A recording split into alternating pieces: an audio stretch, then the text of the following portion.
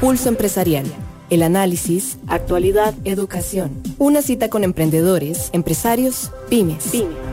Un espacio para crear, innovar y transformar. Pulso Empresarial con Nilsen Buján en Amplify Radio 95.5. Muy buenos días, ¿qué tal?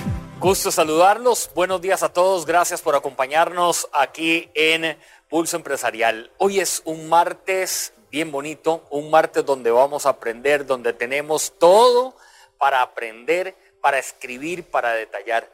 Gracias por estar con nosotros en Amplify 95.5, la voz de una generación, aquí en esta FM, que hemos venido haciendo nuestro programa de manera tan linda, tan espontánea, cuando nos estamos acercando hoy a testimonios de empresarios, de emprendedores, de gente que trasciende, de esos mensajes también que nos logran trascender y lograr trascender a otros. Así que nos estamos reuniendo un martes a las 11 de la mañana para conversar con ustedes. Síganos por medio de las siguientes plataformas digitales. Seguinos en redes sociales, búscanos como Pulso Empresarial o en www.pulsoempresarialcr.com.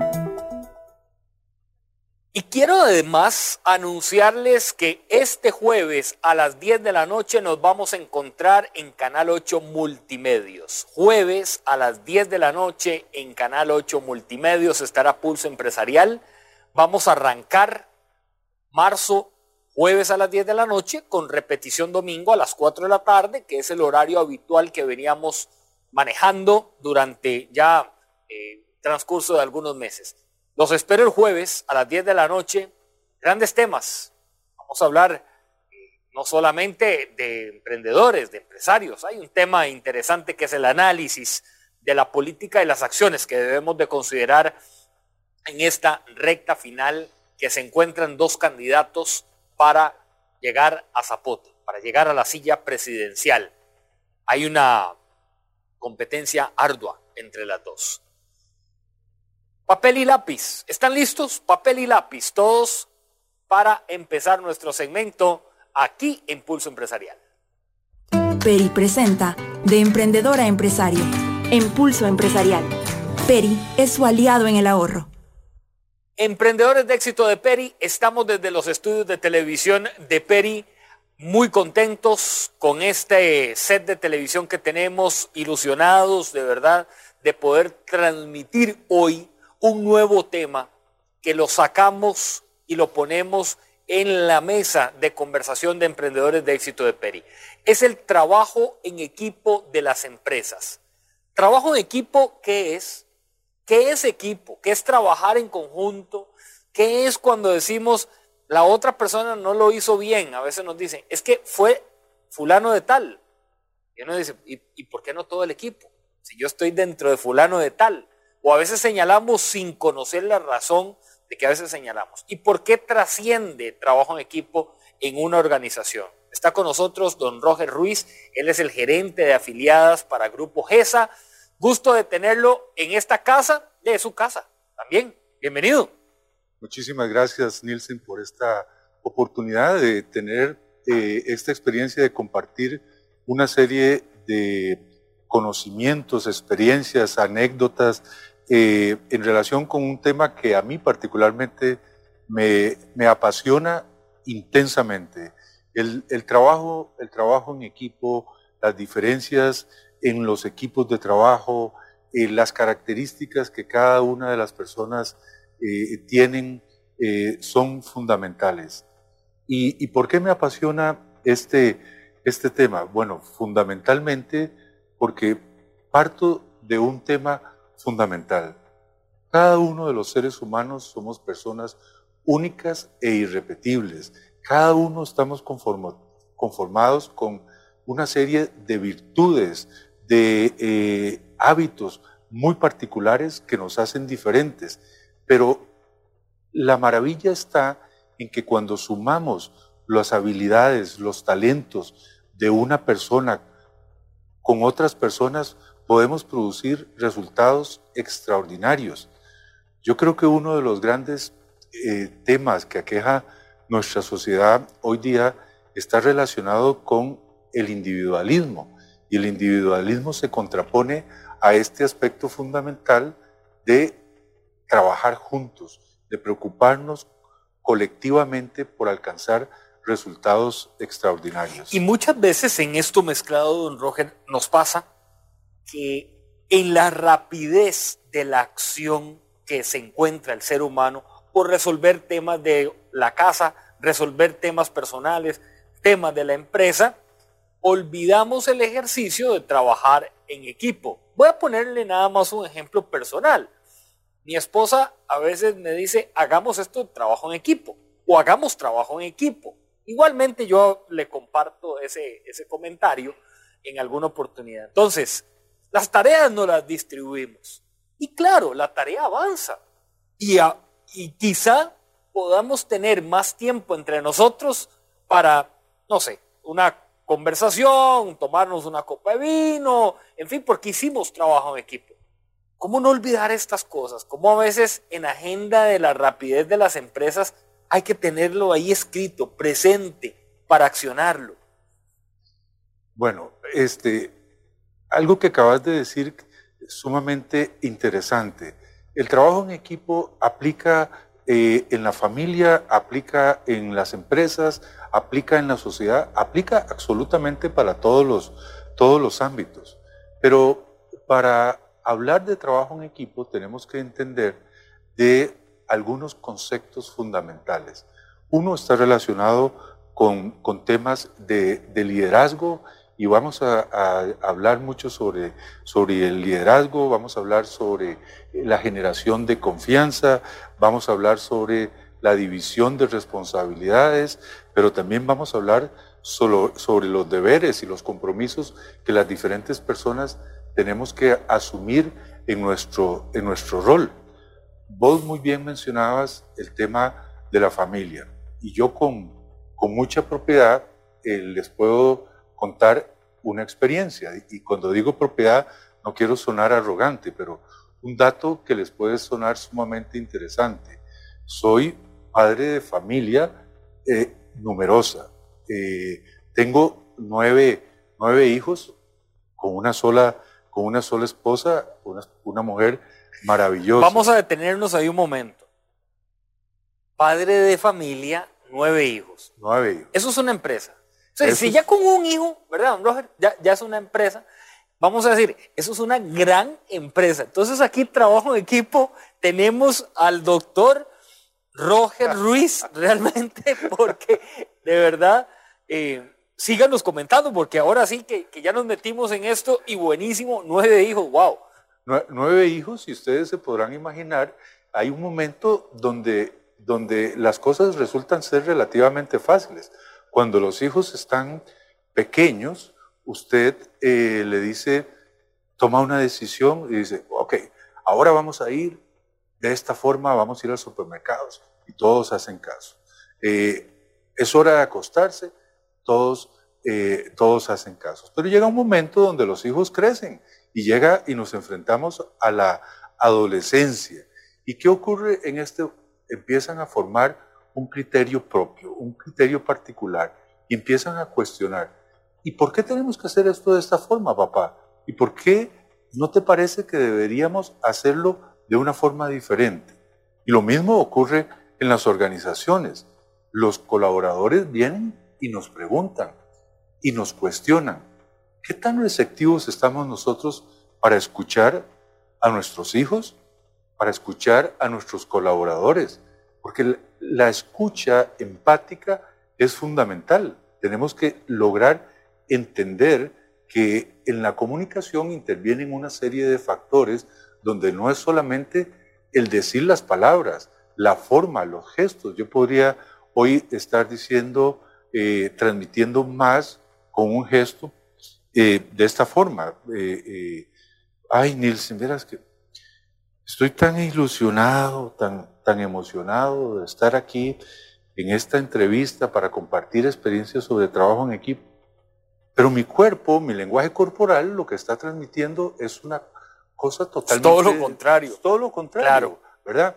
Pero a veces no nos damos cuenta que en nuestras organizaciones, en nuestros equipos de trabajo, tenemos este tipo de actitudes, por lo que mencionabas muy bien, sobre la inmediatez, sobre la rapidez. Uno de nuestros colaboradores llega a lo mejor con una idea brillante, extraordinaria, a compartirla con nosotros. Sin embargo, estamos pegados en el celular o viendo la computadora. Decime, que yo te estoy poniendo atención. ¿Cuál es el sentimiento que recibe en ese momento la persona?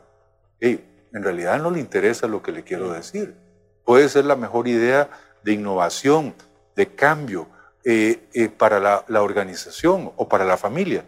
Pero en realidad, cuando no hay esa escucha empática, donde nos estamos verdaderamente comunicando, y comunicando es con todos los sentidos, de corazón a corazón, entonces perdemos muchas oportunidades para lograr mejorar en nuestras organizaciones y en nuestra familia. Esta mañana comparte con nosotros en Pulso Empresarial Ruiz. Él es el gerente de afiliadas de Grupo GESA. A todos los que están en sintonía con nosotros, que transmitimos Pulso Empresarial por medio de las plataformas de Facebook Live y también las de Peri, porque hoy estamos en Emprendedores de Éxito de Peri, también estamos en AFM. Ya hay personas que nos están escribiendo y nos están contactando diciéndonos: voy en sintonía en el carro. Saludos a todas las personas que están en sintonía en su vehículo, cualquier medio de transporte, que están en oficina también y nos están siguiendo en esta mañana de Emprendedores de Éxito de Peri. El tema que hemos puesto en la mesa es trabajo en equipo. Tenemos al doctor de doctores, porque 9 hijos con... en su familia, dice don Roger, ¿cómo no voy a saber lo que es trabajar en equipo? Y a veces se nos puede ir, Podemos ser muy buenos trabajando en equipo en la casa, pero a veces en el trabajo no ejecutamos de esa manera tan asertiva. Algo que usted decía, don Roger, y que quiero potenciarlo ahora es cómo detectar en nuestro equipo que tenemos guías que pueden ser personas que ejecuten, que lleven la idea hacia el resto de sus compañeros y que uno identifique a María, a Alejandra, a un Juan, que sean los que ejecuten, que uno dirá, a veces en la reunión pasa, no, es que aquí solo soy yo, no, es que aquí el que trabaja en equipo, el líder de esto, el que está en esto, soy yo, y debemos de llegar a tener esa conversación con el grupo. Puedes llevar esta idea, ¿será que de alguna otra manera la puedes ejecutar, verdad? Soltar esa parte. Definitivamente, una de las cosas que son fundamentales en el trabajo en equipo está relacionada con conocer las virtudes, las habilidades, las fortalezas, las debilidades de cada uno de los miembros del equipo. Y ese conocer se realiza en el día a día, en el trato continuo, en lo que hacemos. Sabemos que tenemos personas que tienen habilidades extraordinarias para desarrollar ciertas condiciones. Otros tienen otro tipo de debilidades. Entonces, en la medida en que nosotros los conozcamos, podemos ir ajustando las responsabilidades, la delegación de diferentes actividades en cada uno. Hay proyectos que son diferentes, que requieren características de liderazgo diferente, y entonces encontrar la persona correcta en el momento correcto para que lidere el proyecto correcto. Una anécdota que me gusta contar en este sentido es una historia de nuestro querido el Chunche Montero. ¿Ah, sí? El Chunche Montero, una vez dando una charla sobre liderazgo y refiriéndose específicamente a los roles, recordaremos aquel mundial en que Costa Rica estaba a punto de clasificar, todo pendía únicamente de un gol, y llegó aquel famoso penal contra los Estados Unidos, y le preguntamos al Chunche, ¿y por qué él fue el que lo tiró? Y llegó y dijo, porque los demás les daba miedo, habíamos seleccionado las personas que tenían que hacerlo y en ese momento aquellos que estaban para realizar esa labor se congelaron, les dio miedo. Y yo dije, palabras del Chunche, denme la bola y yo tiro ese penal. Y le pregunté, Chunche, ¿y en qué estabas pensando en ese momento? Y me dijo, yo lo único que pensaba era meterle un patadón a la bola y darle con toda la fuerza que me arrancara por delante lo que fuera. Recordamos el resultado. Tristemente, el Chunche efectivamente lo hizo con mucho coraje, con mucha entrega, pero le dio tal patadón que salió, se perdió el penalti. Perdimos esa oportunidad de clasificar y esto ocurre en las organizaciones. Perdemos un proyecto porque la persona que estaba delegada, que estaba preparada para realizar esa labor, no la escogimos correctamente. Hay que escoger a la persona correcta en el momento correcto para que desarrolle el proyecto correcto. Somos diferentes, pero en ese conocimiento, en el día a día, es que podemos seleccionar los miembros correctos en los equipos de trabajo. Sí, ayer don Roger compartía un mensaje en un programa que es de liderar con los amigos. Y uno conocer realmente el liderazgo que uno tiene para transmitírselo a los amigos. Y ese liderazgo que también uno puede tener para transmitírselo a los colaboradores o a los amigos que están dentro del negocio. Porque aquí quizá vendrán algunas personas y dicen, Nielsen, los estamos escuchando, pero resulta ser que la empresa soy yo.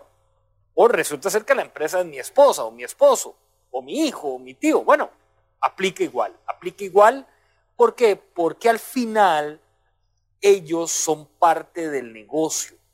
Al final, si bien son familia, son parte del negocio. Cuando uno tiene esta decisión de emprender y ponerse un negocio familiar, es lo que yo en casa siempre digo, esto es un negocio. Aquí tenemos que hablar de resultados, de números, de estrategia, de pensamiento, ¿verdad? Pero la parte del corazón tenemos que dejarla un poco de lado, ¿verdad?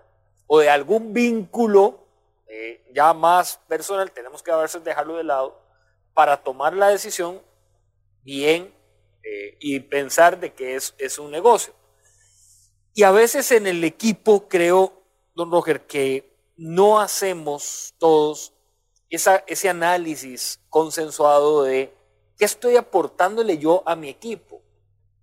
¿Qué le puedo decir yo al que tenía que tirar el penal, que va a llegar a hacer una negociación con un cliente estratégico para la empresa y me dice minutos antes, estoy nervioso? Y yo le digo, no, que le vaya bien. Que agarre todo y conéctese en Zoom o ahora. No. Tengo que atender ahí, ¿verdad? Tengo que ver, mira cómo estás nervioso, pero ya llevas mucho tiempo preparado. Que a dónde la parte que estás nervioso, no sabes esto, los números, ¿verdad? Y esto nos pasa a diario. Por supuesto, por supuesto. Un elemento muy interesante de tomar en consideración en esto es cuál es el propósito fundamental de la organización. ¿Para qué existe? ¿Cuál es la misión fundamental que nosotros tenemos que entender? ¿Cuáles son los valores? ¿Cuáles son los principios de esta organización? Y en función de esa misión y cuál es el rol que yo juego dentro de ese equipo, ¿qué es lo que me corresponde a mí realizar? Es completamente diferente el nivel de entrega, de compromiso de una persona que conoce el propósito para el cual trabaja. El picapedrero que está en la cantera no tendrá su mismo nivel de involucramiento, su mismo nivel de ilusión, de compromiso, sabiendo que aquella piedra es para una catedral o es para un edificio o para un restaurante, es diferente. Entender claramente para qué estoy haciendo lo que estoy haciendo. Es fundamental. Me gusta siempre recordar la historia de la Estatua de la Libertad, ese regalo extraordinario que le hicieron a los Estados Unidos, pero hay una serie de detalles extraordinarios que nosotros no logramos ver a la distancia. Por ejemplo, en la parte de la corona hay una serie de detalles sumamente particulares.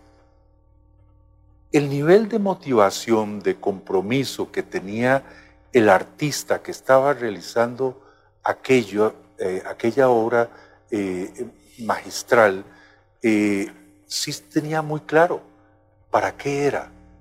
Y sabía que cualquier detalle tal vez no sería percibible a la hoja, al ojo humano a una distancia natural, pero alguien desde la altura podía entrar y ver cada uno de estos detalles extraordinarios que están ahí. Bueno, es lo mismo en una organización. ¿Para qué trabajo? ¿Para qué vengo? ¿Para qué hago lo que hago? Aquello que parece ser insignificante marca una diferencia. La anécdota famosa de cuando los Estados Unidos estaba en esta carrera por llevar un hombre a la luna y el presidente en aquel entonces visitando la NASA para ver cuáles eran los avances, los resultados que se tenía, se encuentra a una persona, a un misceláneo limpiando los corredores y le preguntan, ¿y usted qué hace aquí? Y él contesta con mucha pasión, con mucho orgullo, estoy contribuyendo a llevar un hombre a la luna. Y eso sorprende absolutamente a todas las personas, porque dice, no, pero es que en realidad son nosotros. No, lo que él estaba haciendo también era importantísimo, era fundamental, porque hacía que todo lo demás fluyera. ¿Cuánto reconocemos en nuestras organizaciones a esos héroes anónimos, a esas personas que están detrás del telón haciendo que la magia ocurra? El día de hoy nosotros tenemos la oportunidad de estar aquí compartiendo esta agradable conversación. Sin embargo, para que esto ocurra, hay una serie de colaboradores detrás de cada uno de los detalles, de las cámaras, del sonido, del acercamiento, de la mata que está aquí al lado mío, de la lámpara. Y todo esto en conjunto es lo que hace la magia de que ocurran las cosas. Si alguien en este momento descuidara un detalle, a lo mejor estaríamos nosotros, si seguimos hablando, pero el sonido deja de ocurrir, la imagen se distorsiona, se pierde la conectividad, etc. Absolutamente todos los miembros en un equipo de trabajo son importantes, son fundamentales, aunque estamos muy claros de que unos tienen responsabilidad directa por una cosa o por otra. Pero al final el resultado es de todos. Sale bien el programa, salió bien, pero si sale mal, aunque sea por un detalle, quedó mal todo el programa. Es el mejor ejemplo de que somos un solo conjunto. Don Roger Ruiz comparte con nosotros en Pulso Empresarial, el gerente de afiliadas del Grupo GESA, aquí en Emprendedores de Éxito de Peri, esta mañana desde el estudio de televisión de Peri que estamos transmitiendo nuestro programa. A todos los que se están uniendo a nuestra conversación y a este programa, les recuerdo cuáles son nuestras plataformas digitales donde usted encuentra Pulso Empresarial de lunes a domingo. Se las presentamos en este momento. Seguinos en redes sociales, búscanos como Pulso Empresarial o en www.pulsoempresarialcr.com. Y también les recuerdo que este jueves a las 10 de la noche empezamos Pulso Empresarial en Canal 8 Multimedios a las 10 de la noche. Jueves 10 de la noche, Pulso Empresarial estará en Canal 8. Repetimos el domingo a las 4 de la tarde, que había venido siendo el horario habitual los domingos a las 4 de la tarde. Retomo la conversación para seguir con esta línea que hoy tenemos de trabajo en equipo en las organizaciones, en su negocio, que también replica y puede tener un efecto en la casa. Trabajo en equipo, cuando yo hablo de esto, don Roger, digo que lo que hacemos en la casa, lo hacemos también afuera. Y alguno que otro brinca por ahí y dice, bueno, no, afuera me comporto diferente. Entonces, compórtese igual en la casa, ¿verdad? Porque si afuera se está comportando bien, adentro, ¿por qué no se comporta bien? Algo está pasando ahí que, ¿verdad? La fórmula matemática no nos está dando el resultado correcto. Una vez estaba en una empresa, cuando llegué al portón de entrada, me atiende el oficial de seguridad, le dije, mire, tengo una reunión con el gerente de la compañía. Me dice, sí, ya aquí está reportado. Usted es don Nilsen Buján, sí señor, me permite la cédula. Perfecto, aquí está la cédula. Que le vaya muy bien. En aquel entonces yo estaba todavía en televisión. Bueno, trabajaba en Canal 7.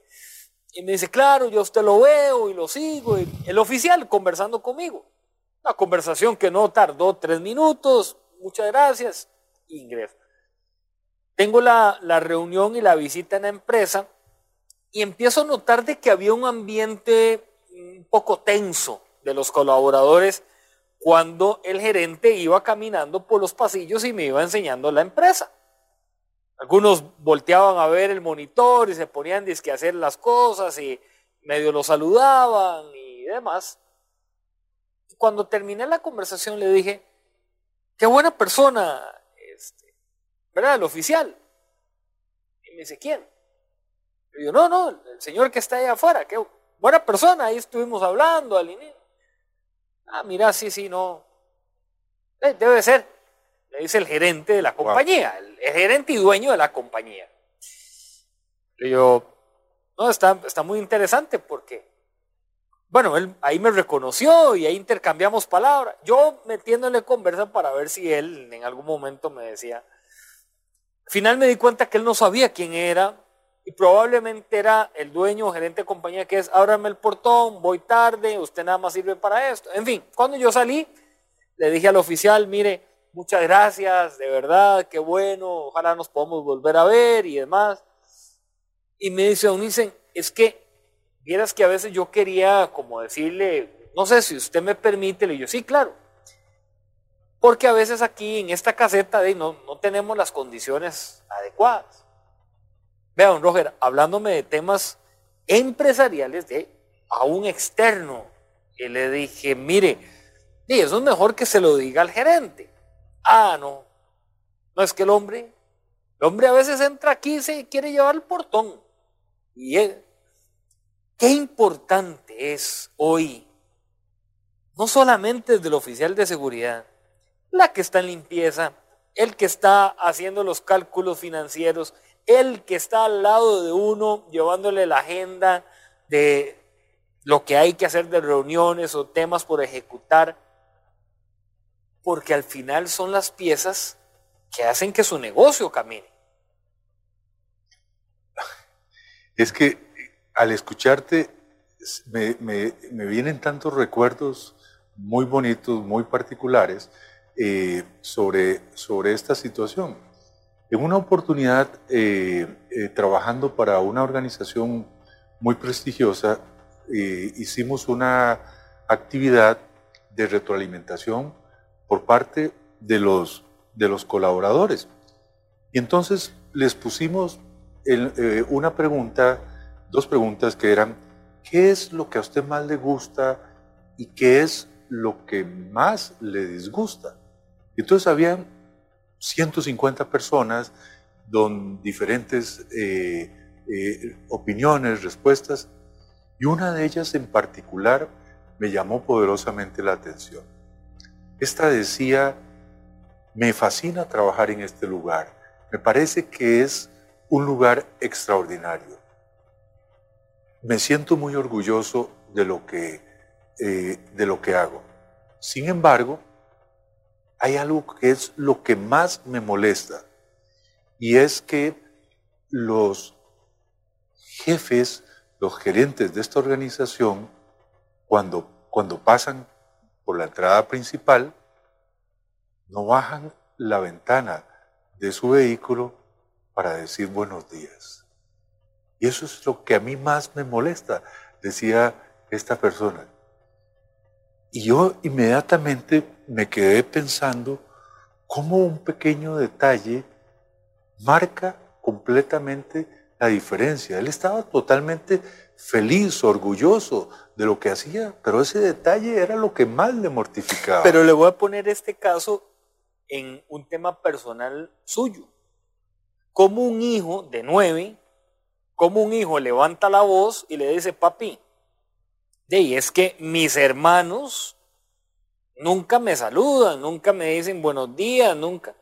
Y si uno le dice, sí, debe ser que durmieron mal, o debe ser de que andan peleados, y no le presta uno atención a ese uno, después, don Roger, unir a los 9 en su caso, o en mi caso a los 2, es complicado.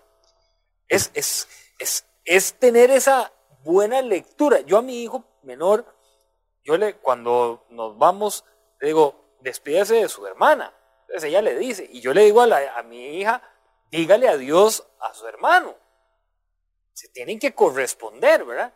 Pero no es voltearnos y decir, sí, no le digo buenos días, y eso de seguro a fulano ni le afecta.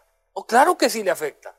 Claro que sí le afecta, y es que a cada uno hay que tratarlo como único y único. O sea, puedo tener 9 hijos, puedo tener 200 colaboradores, pero cada uno tiene una dignidad humana particular. Cada uno quiere ser tratado como persona. Marca una enorme diferencia cuando usted se refiere a su colaborador por su nombre. Los seres humanos somos indivisibles. Nielsen, usted tiene diferentes roles. Usted tiene un rol como papá, usted tiene un rol como esposo, usted tiene un rol como amigo, como compañero, como hijo, como tío, etc. Y para cada uno de esos roles y para cada una de las personas con las cuales usted tiene que relacionarse en esos roles, usted es muy importante, muy importante. Entonces, fíjense que a mí me pasó una cosa muy, muy graciosa. Tengo 6 hijas y 3 varones. Bueno, un paradigma. Bueno, papá sale a hacer compras a la ferretería. ¿Con quién iba yo? Con los hombres. Entonces les decía, bueno, José María, Juan Pablo, Mariano, vamos conmigo, ¿verdad? Hasta que un día una de mis hijas, Ana María, llegó y me dijo, ¿qué queremos hablar seriamente con vos, papá? Santa, ya golpeó la mesa. Ya golpeó la mesa. Se pueden imaginar qué estudió. Ahora les cuento. Y dijo, es que usted está cometiendo un acto discriminatorio, porque a nosotros nos gustaría tener la misma oportunidad que nuestros hermanos que se van con usted a hacer compras a la ferretería, y luego ellos vienen muy felices, muy contentos, unos con un cono o con una hamburguesa, el otro. ¿Y nosotros? ¿Y nosotras por qué no? Nosotros también queremos. Es más, tenemos derecho de que se nos dé ese mismo trato. Por supuesto, Ana María, que era una niña pequeña, muy pequeña, 4 o 5 años, yo le dije, hija mía, para vos solo veo 2 opciones. O estudias Derecho o estudias Política, porque definitivamente hacer valer tus derechos. Pero el ejemplo fue muy claro, de que ella estaba demandando que se le requería también atención individualizada, personalizada, que ella quería también tener la oportunidad de subirse al carro los sábados con el papá a ir a hacer compras. Hoy día es una de las cosas que más disfruto, porque hay que darle a cada uno de ellos ese espacio individual. Y hay que tener esa lectura, don Roger, muchas veces de nuestros colaboradores, de qué es lo que me quieren llegar a decir. Ojalá que no lo digan ya cuando no se puede hacer nada o cuando decimos popularmente se derramó la leche. Porque ya cuando se derramó la leche, recuerdo a mi madre, Carmen Bosa, recuerdo que mi mamá, doña Carmen, me decía, porque nosotros consumíamos leche de lechero, ¿verdad? Hay que ponerla en una olla y hervirla, a calentar y hervirla. Y la espuma, ¿verdad? La famosa nata, ¿verdad? Ah, eso era buenísimo. Ok, cuando mi mamá siempre me decía, cuando usted la ve creciendo, apaga el fuego. Si usted la deja, nos quedamos sin leche, Nilsen, se va la leche. Y eso por muchos años. Don Francisco, un lechero, creo que ya falleció, de San Ramón de Tres Ríos, siempre recuerdo que él llegaba y me decía, recuerde que tiene que ir a hervirla de una vez y luego ya la deja y la mete a la refri. Bueno, una vez, bueno, puedo decirle, mami, que fueron varias, pero una vez, a mí se me olvidó, don Roger, se me olvidó. Cuando llegué a ver la olla, no había leche ya, no había leche. Toda se había derramado, toda se había evaporizado y no había leche. Ese día, al día siguiente, no había cereal, no había café con leche, no había nada, ¿verdad?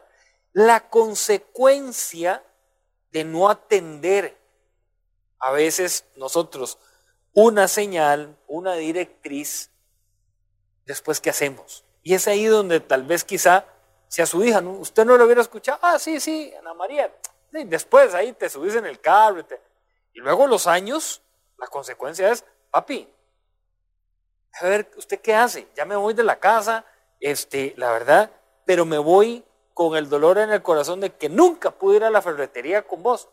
¡Wow! Y uno dice, ¿cuándo? ¿En qué momento? Eso tiene algo que implica mucho en las organizaciones hoy, cuando yo veo empresarios que les llevan planes para ejecutar, y les dicen, sí, ¿quién lo hizo? Mira, ahí se acercó Andrés y ahí lo hizo, pero no sé si te servirá. Y uno mismo lo excluye. Quiero retomar un tema que a raíz de tu comentario me parece fascinante, y es el rol de los líderes en las organizaciones. Voy a parafrasear a Stephen Covey en su libro de Liderazgo Centrado en Principios, donde dice, ¿cuál es el rol central del líder? El rol central es ser digno de confianza.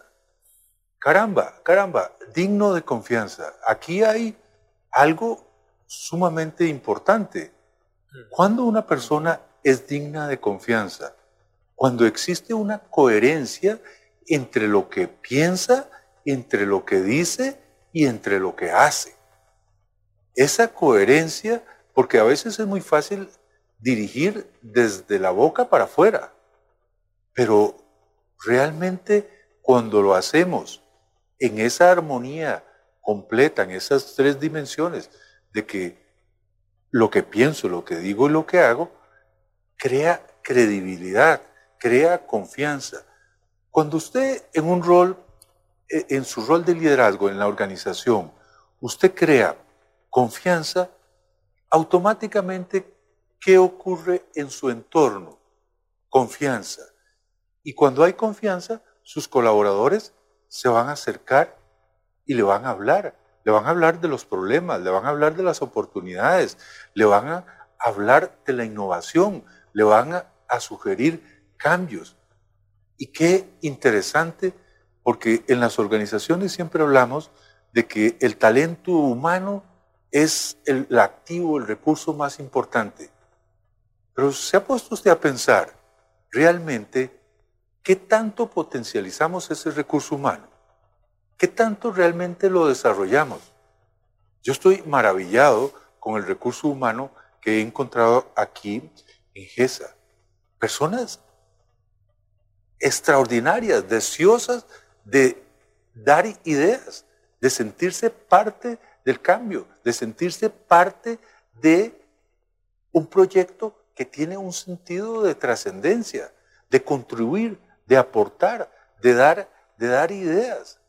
Entonces, algo que es fundamental en este tema, y lo digo con mucho respeto para que todas las personas que ejercemos posiciones de liderazgo en las organizaciones nos revisemos. ¿Estoy yo siendo digno de confianza? ¿Genero en mi alrededor confianza? ¿O soy una persona que más bien al contrario lo que hace es que repele a sus colaboradores, que no sabe con quién se relaciona, que no sabe lo importante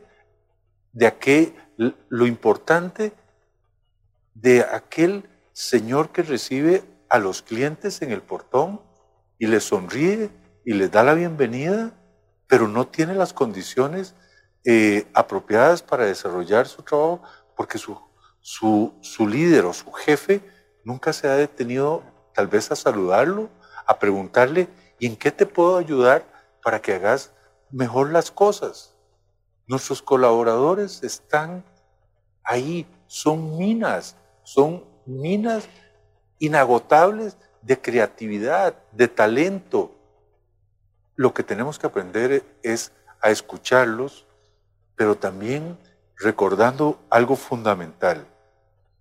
Fray Ejemplo es el mejor educador. Fray Ejemplo es el mejor entrenador. En esa coherencia, yo veo muchas organizaciones donde hacen una declaración de valores y de principios, pero dice, respeto. Bueno, entonces respeto para nuestros clientes, respeto para nuestros colaboradores, respeto para todas las personas. Pero de pronto usted pasa por una oficina y encuentra a un líder de esa organización pegando 4 gritos porque un resultado no se dio. Esa no es la forma correcta de hacer las cosas. Esa no es la forma de crear una cultura de innovación, de crear una cultura de creatividad. Tenemos que crear los espacios. ¿Cometemos errores? Por supuesto. Y nosotros, los que lideramos las organizaciones, somos los primeros que cometemos muchísimos errores. ¿Estamos dispuestos a escuchar cuando metemos la pata? ¿Tendrán nuestros colaboradores suficiente confianza para llegar y decir, Nielsen, en este programa esto no salió bien? ¿Qué te parece si la próxima vez lo hacemos diferente, lo cambiamos?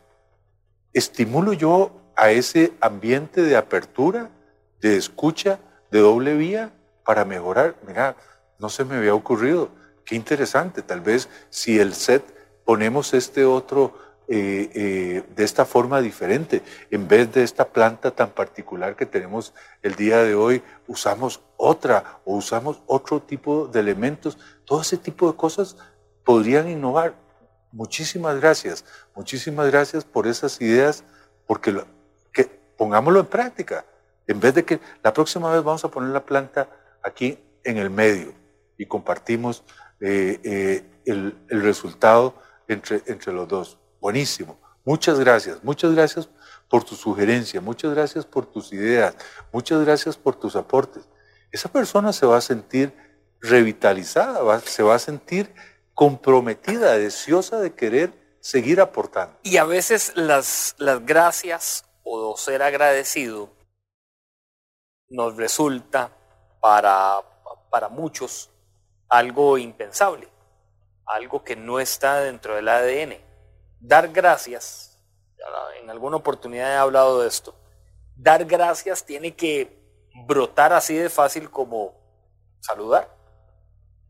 Aunque en algunas culturas me he encontrado de que saludar no está dentro de su ADN, pero en la cultura costarricense sí.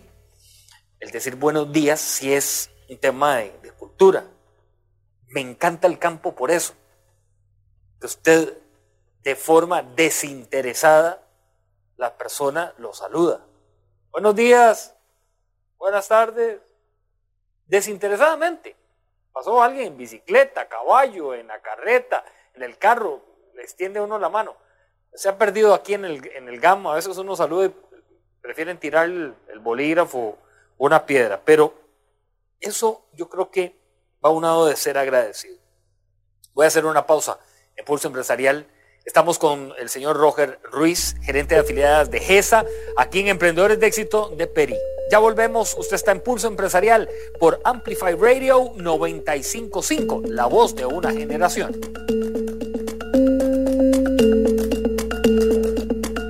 Una pausa.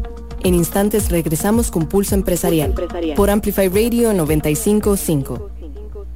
Llegó el crédito hipotecario a tu medida de Coopeande. Úsalo en lo que querás. Compra de vivienda, lote, construcción, remodelación, consolidación de deudas y más. Tasa fija primeros 2 años y cuota por millón de 6.620 colones. Vení, estamos abiertos a todo público. Aplican condiciones. Kiru es el mejor software de nómina electrónica para Costa Rica. Desde 900 colones por trabajador, corres tus planillas con precisión y sin errores. Entra a kiru.com y conoce más. Kiru, KIRU.com. Nómina electrónica en Costa Rica. La tecnología nunca ha estado tan cerca de vos. Somos Walk Software.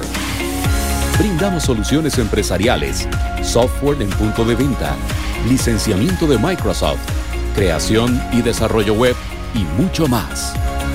Contáctenos 401301 y en redes sociales como Walk Software. Innova y crece con nosotros. Llegó el crédito hipotecario a tu medida de Coopeande. Úsalo en lo que querás. Compra de vivienda, lote, construcción, remodelación, consolidación de deudas y más. Tasa fija primeros 2 años y cuota por millón de 6.620 colones. Vení, estamos abiertos a todo público. Aplican condiciones. Escuchás Pulso Empresarial con Nilsen Buján por Amplify Radio 95.5. Pulso Empresarial. Pulso Empresarial.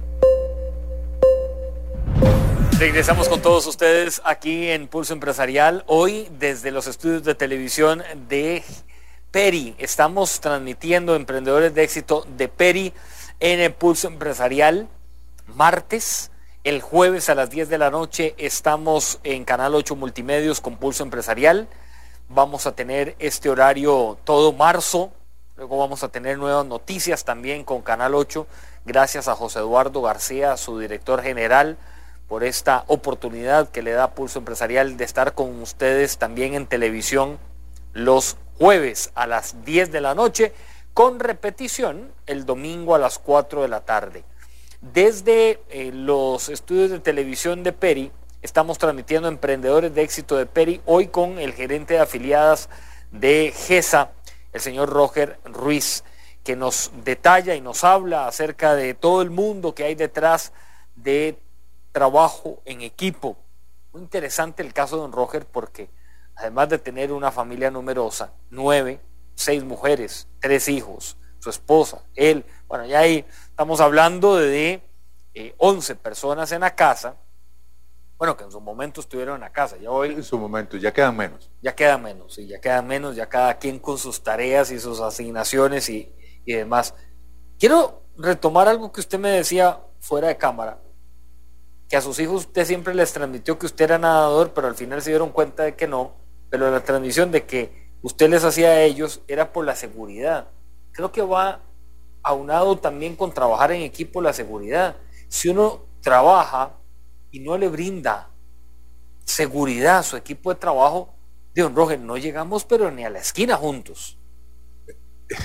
Definitivamente, de las cosas bonitas que llegan a ocurrir, de las historias bonitas en la pandemia. Bueno, vino el tema de confinamiento y un día en un proceso de asinceramiento con mis hijos, les dije, ustedes saben una cosa, a mí me gustaría aprender a nadar. Y todos mis hijos se quedaron sorprendidos. No, papá, no puede ser. ¿Cómo? Pues si usted sabe nadar, usted nada usted nada. Pues en realidad no. Lo que hacía era que llegaba, me metía con ellos en la playa y estaba así, tocando, ¿verdad? Tocando.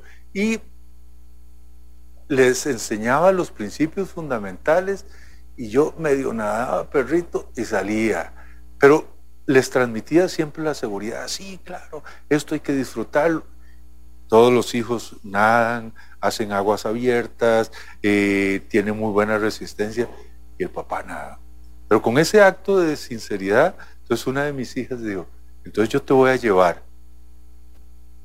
Me llevó y me introdujo con un profesor al cual ahora quiero muchísimo, y le dijo, vea, es que usted va a creer, dice, mi papá dice que no sabe nadar, y él fue el que nos enseñó. Entonces, de verdad. Él muy profesional me dijo, ¿y qué sabe hacer? Le digo, bueno, tal vez un poco de perrito. Me dijo, bueno,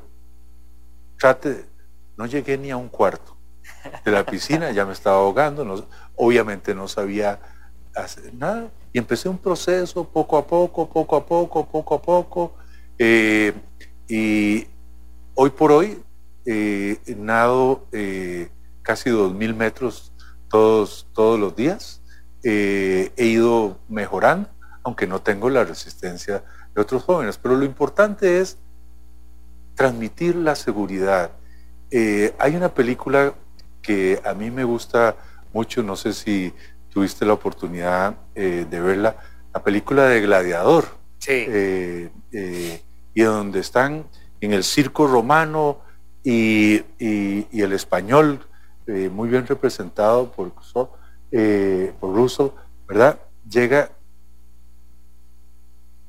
y sabe que los llevan a morir a la plaza romana para que el emperador se deleite en aquel espectáculo. Y el español llega y les dice a los demás gladiadores, porque no sabían por qué puerta iba a salir algo, podía ser un animal, podía ser cualquier cosa, y el español les dice, sea lo que sea que salga por esa puerta, lo enfrentaremos juntos. Y ustedes recuerdan que en la escena, en la película, salen una serie de animales y ellos logran vencer. Y casi todos logran salir adelante.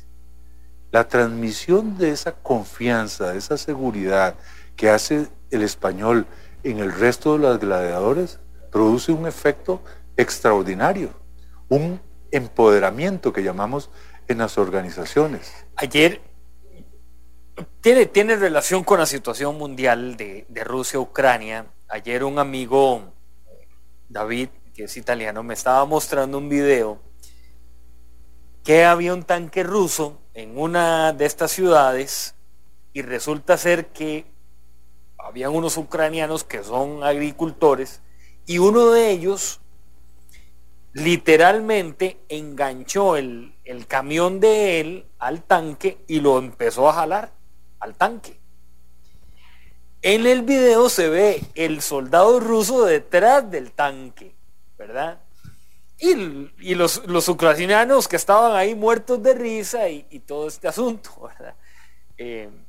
El video se corta, pero después la descripción del texto lo que decía es que el soldado ruso llegó a pedirles perdón a los ucranianos. ¿Por qué? Porque, bueno, había muchos ucranianos versus él, que estaba solo con el tanque. Cosa que habla, después esto es otro tema, pero que habla mal de la estrategia, digamos un poco de lo que le ha salido mal a Rusia en la invasión, o lo que se ha encontrado. ¿Pero qué se ha encontrado? Y aquí quiero rescatar algo. Es que hay un pueblo que está muy unido, o por lo menos una parte de ese pueblo que está muy unido, que el mismo líder, que es su presidente, les ha brindado seguridad y que su líder se ha puesto literalmente el chaleco, el casco, y ha salido a decir, señores, aquí yo voy con todo. Como dicen, probablemente esta sea mi última transmisión en vivo.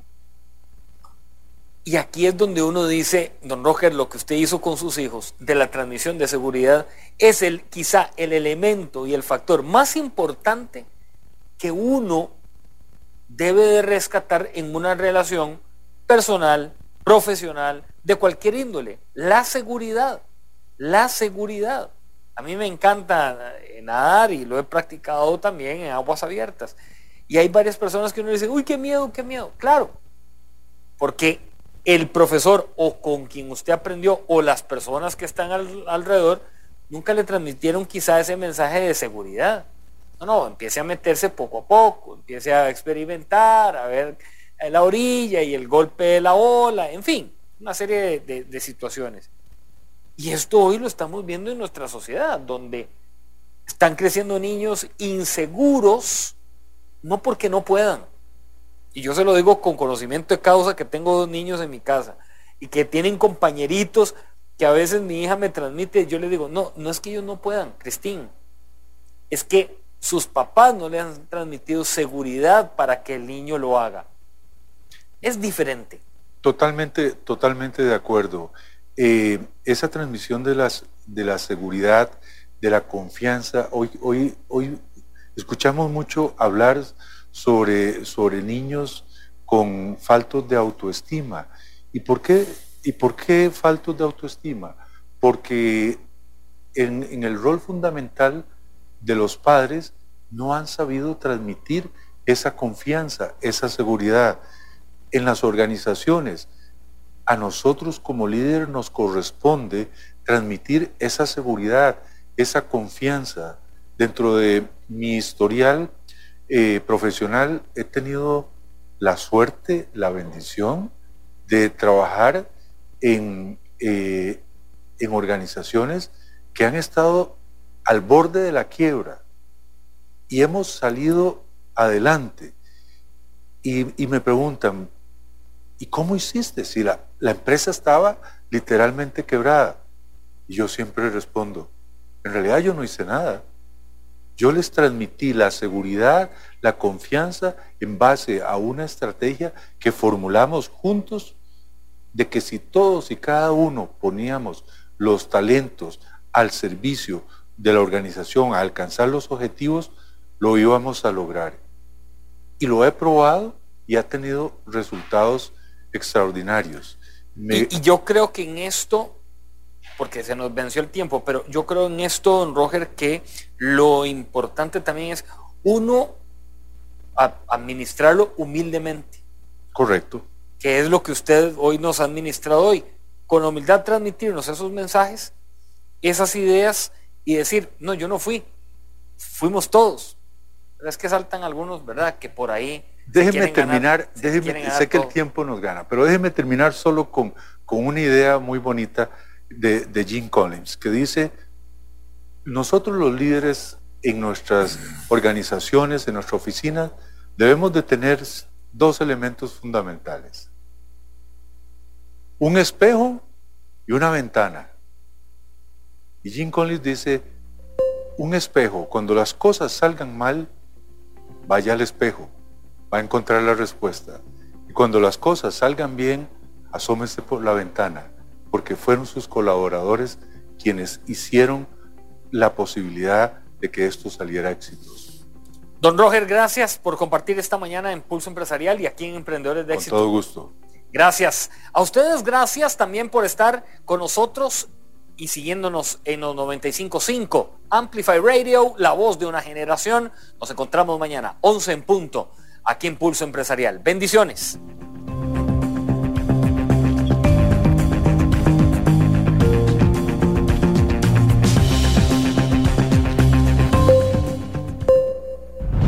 Historia diaria de experiencia, sueños, de esfuerzos, apoyos y obstáculos. Pulso Empresarial con Nielsen Buján, de lunes a viernes a las 11 de la mañana, en Amplify Radio 95.5.